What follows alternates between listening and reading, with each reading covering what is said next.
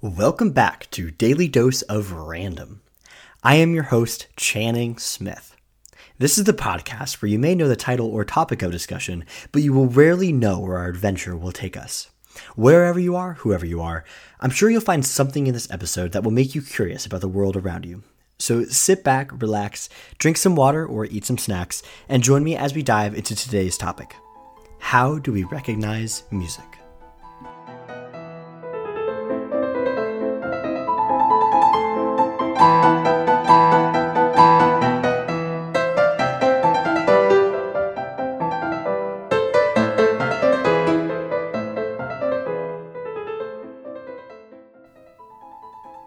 Do you recognize that? If you've been living under a rock for your entire life, maybe you don't, but for the vast majority of us, that song may remind you of one of dozens of different movies or videos that use that song.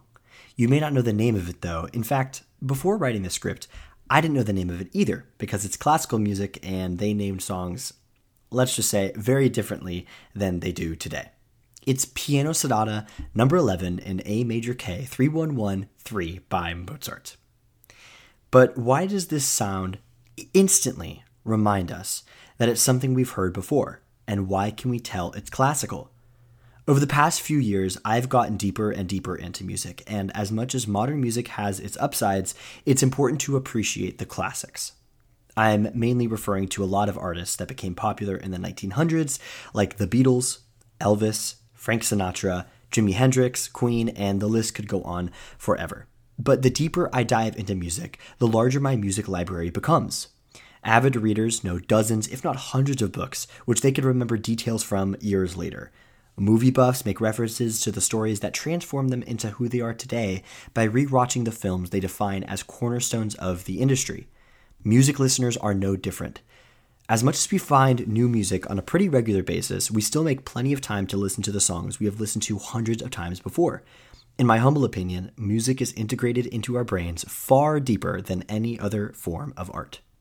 Music has been a part of the human experience for many, many years, and millions upon millions of songs have been written, passed down from previous generations, forgotten about, or became classics. So I was curious, why can we recognize music so quickly? You may not have even known the name of the song I played earlier or who made it. It doesn't even have lyrics, yet you recognize it as a song you've heard before. Is this the same thing that's happening as normal memories, or is there something special about music that makes it all the more recognizable to the masses? So I decided to start from the beginning. Not the beginning of music, that might not ever be possible, but I decided to start from an experience all of us have shared. It doesn't matter who you are, if you're tall, short, rich, poor, kind, rude. This experience you've shared with everyone from Ronald Reagan to Kim Kardashian to any dictator you'd like to name, all the way to Jeffrey Bezos. We were all children once. And children cry. And as children, we develop the ability to recognize things. Whether that be the voice of our mother, sounds we make when we shake things around, or the sound of a lullaby. But do babies actually know what they're hearing? Or do they simply just remember the pitches and pacing of things to the point of which we may call recognition, but to the young children may just be a guess? I wish I could ask these questions to my formal self, but I cannot. So I did as most of us do today when we don't know an answer. I Googled it. And apparently there have been a plethora of studies done, and it has shown that babies in their third trimester of the womb, not even outside of the womb, in the third trimester, when the baby is inside the womb, can start to recognize music. And we know this because some of the studies had mothers play very controlled melodies to their children before and after childbirth. And what we found was that children responded better to melodies the mothers played before childbirth than otherwise unheard music. So hearing is one of the five senses we have, and music is virtually the best way we can hear. So we can use music in a lot of unique ways as opposed to other forms of art that may just be visual. It's easier for us to remember the lyrics of a song that has evoked an extremely intense emotion in us than it is for us to remember basic things like where we left our wallet or what we ate the day before. Unless accompanied by an emotional context, details such as our meals tend to slip away from our memory. However, Curiously enough, the taste of a birthday cake enjoyed this year is likely to remain vividly etched on the walls of the caverns of your mind. For another example, you can close your eyes and remember what your spouse's eyes look like in fine, beautiful detail. Replace your spouse with your boss, and your memory falls short. But why?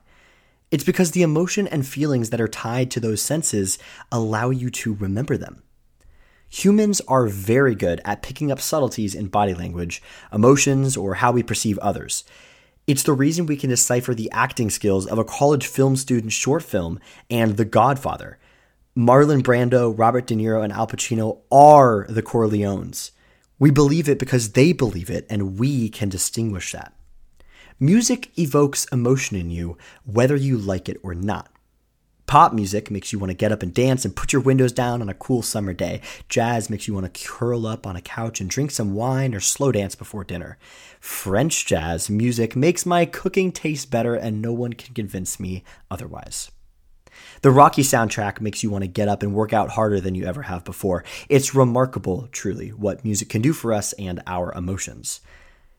Your memories are tied with the songs you're listening to. Boring music in the elevator, happy music in the car.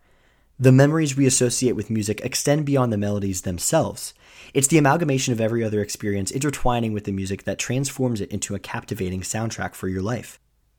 It's the symphony of sounds resonating when you triumphed in a game, shared a tender first kiss, or discovered the miracle of pregnancy. We recognize music because sounds and music are ingrained in our brains since before we were born. We remember music because it's a thing in the background that accompanies us when we are living life. Music literally comes from the heart inside of all of us. It's called a heartbeat for a reason. I actually don't know if that's why it's called a heartbeat, but beat, it's the same word. Music also releases dopamine in our brains. Dopamine, if you don't already know, has been a buzzword over the past few years since things like a dopamine fast or detox have been on the rise with the rise of social media and other outlets that release it. It's the name of a chemical that is released as a sort of reward system for humans. It's a neurotransmitter that is curated in the brain and released to the nervous system. It's involved in all sorts of bodily functions like movement, memory, behavior, attention, all the way up to things like motivation, lactation, arousal, mood, and feeling of a sense of pleasure. It's also involved in your body's fight or flight system.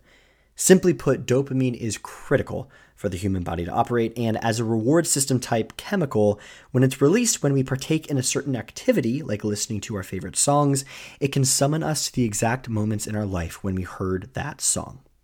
Music has a remarkable ability to transform us and transport us to familiar places, although not in a literal sense. When you listen to a long-forgotten song, prepare to experience a flood of nostalgia washing over you. So what does any of this have to do with recognizing music? Well, simply put, if your brain is literally wired to receive information, process it, and output information, which could be a sense of emotion, a release of certain chemicals, or thrusting air from your lungs up through our throat, out in our mouth in certain shapes that other humans have deemed to be intelligent. Did you understand what I just said? Probably not. I made it needlessly complicated. But how absolutely remarkable is it that we can tell our brain, okay, brain, we need some air coming out from our lungs, and then the brain doesn't. And then we tell our throat to open and close at a certain amount. Then we tell our tongue to move in a very specific way. Then we tell our mouth to open in a very specific way. Then the air comes out at a certain rate. Then all of that is combined with a multitude of different variations of all of that to not just blurt out sound, but comprehensive words that you're listening to right now. You understand everything I'm saying, and I'm doing all of that before you can even blink. That makes no sense. But anyways, your brain is literally created to do all of that and much more. It's also created to create neural pathways between chemical release agents, such as dopamine and things that we experience, like sound and more specifically music. Not a direct path between the two, but two paths entangled in the same way from things like a visual and a release agent. By the way, I'm not a neuroscientist, so if I say anything incorrect, I do apologize for that. That is not my intention. But in my brain-sized brain, this is how I understand it. Say you're an architect and you design a supermarket. Say you're an architect and you also design a house. These two things are generally built in different areas of a city. So what do you need? To get from one another, the architect, you design some roads. But since you're not forklift certified, you need other people to build those things. So how do we communicate to the construction crew how to build it? Well, you create some blueprints. Eventually, the construction crew is able to build all that is needed, and they're able to have some time off. If you need food, for example, you'll drive from your house to the supermarket and back. Think of the town as your brain. Think of your house and the supermarket as two separate nodes within your brain. Think of the roads as those neural pathways that the construction crew works so hard to build. Think of the ingredients and eventually the dish you cook as the dopamine your body released when you traveled on the road. In other words, the reward for driving on that road. The blueprints is the music you listen to when designing those roads. Lastly, think of the architect as you. You are the architect of your reality. Someone taught you how to create, but that's a conversation for another day. But what happens when you have such an integral cooking experience that completely opens your mind to new possibilities, new passion, new ideas, etc.? Well, the architect, again, you, has to get back to designing, and eventually the construction crew has to change the road into a 2-lane road. Think of the first lane of the road as the house to supermarket to receive food relationship. Think of the second lane as the emotional involved in your passion for cooking relationship. Both are involved with the house, the same roads, the supermarket, and the same food. One has a reward involved, the food, and one has the emotion involved, the passion for cooking something new. Your brain does the exact same thing with memories and things like emotion, or things like a memory and a piece of music. All of that is to say, when your brain needs to find a place to receive something as complicated as a reward for the passion of cooking or something equivocal, it knows to drive to the supermarket. In other words, it knows it needs to activate that very specific neural pathway that 2-lane road made long ago. Using the town example, the more you use a specific neural pathway, the more ingrained it is in your brain. Instead of that second lane being made of the same asphalt, it's made with concrete. Sometimes the supermarket is replaced with your spouse. Something so incredible and beautiful needs an extremely strong pathway because it's someone you love. And I would argue that love is the strongest emotion a brain can allow its inhabitant to feel. Maybe not even concrete is enough. Sometimes love is pure steel.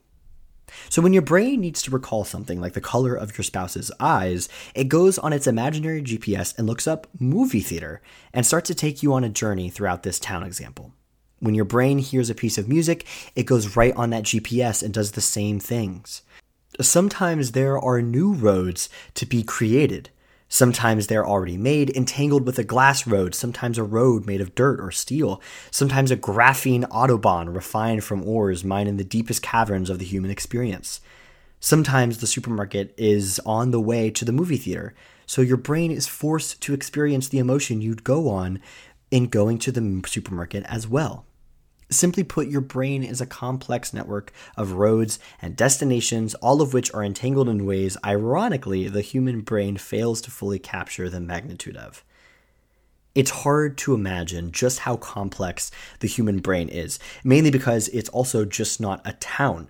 It's an entire galaxy composed of tens of billions of destinations called neurons and trillions upon trillions, literally, of different roads called neural pathways, and an almost incomprehensibly large black hole at the center of all of it called you.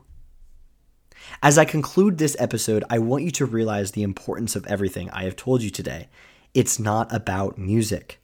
Again, I understand that my analogy is not perfect, but I hope you can at least understand that not all of this is important, but that this is all important. This is you. Understanding the complex nature of the world is not just the job of scientists, but all of us to explore. We all have a responsibility to truly understand the world around us. We all have an obligation to do great and to do great things, but you'll never design a well-made road without understanding first that the road needs to be built. So do me a favor and sit on these things and ponder. wander into those supermarkets and movie theaters and truly think about what you are and who you are. I'll end with a quote from Dr. Seuss. "Today you are you. That is truer than true. There was no one alive who was youer than you."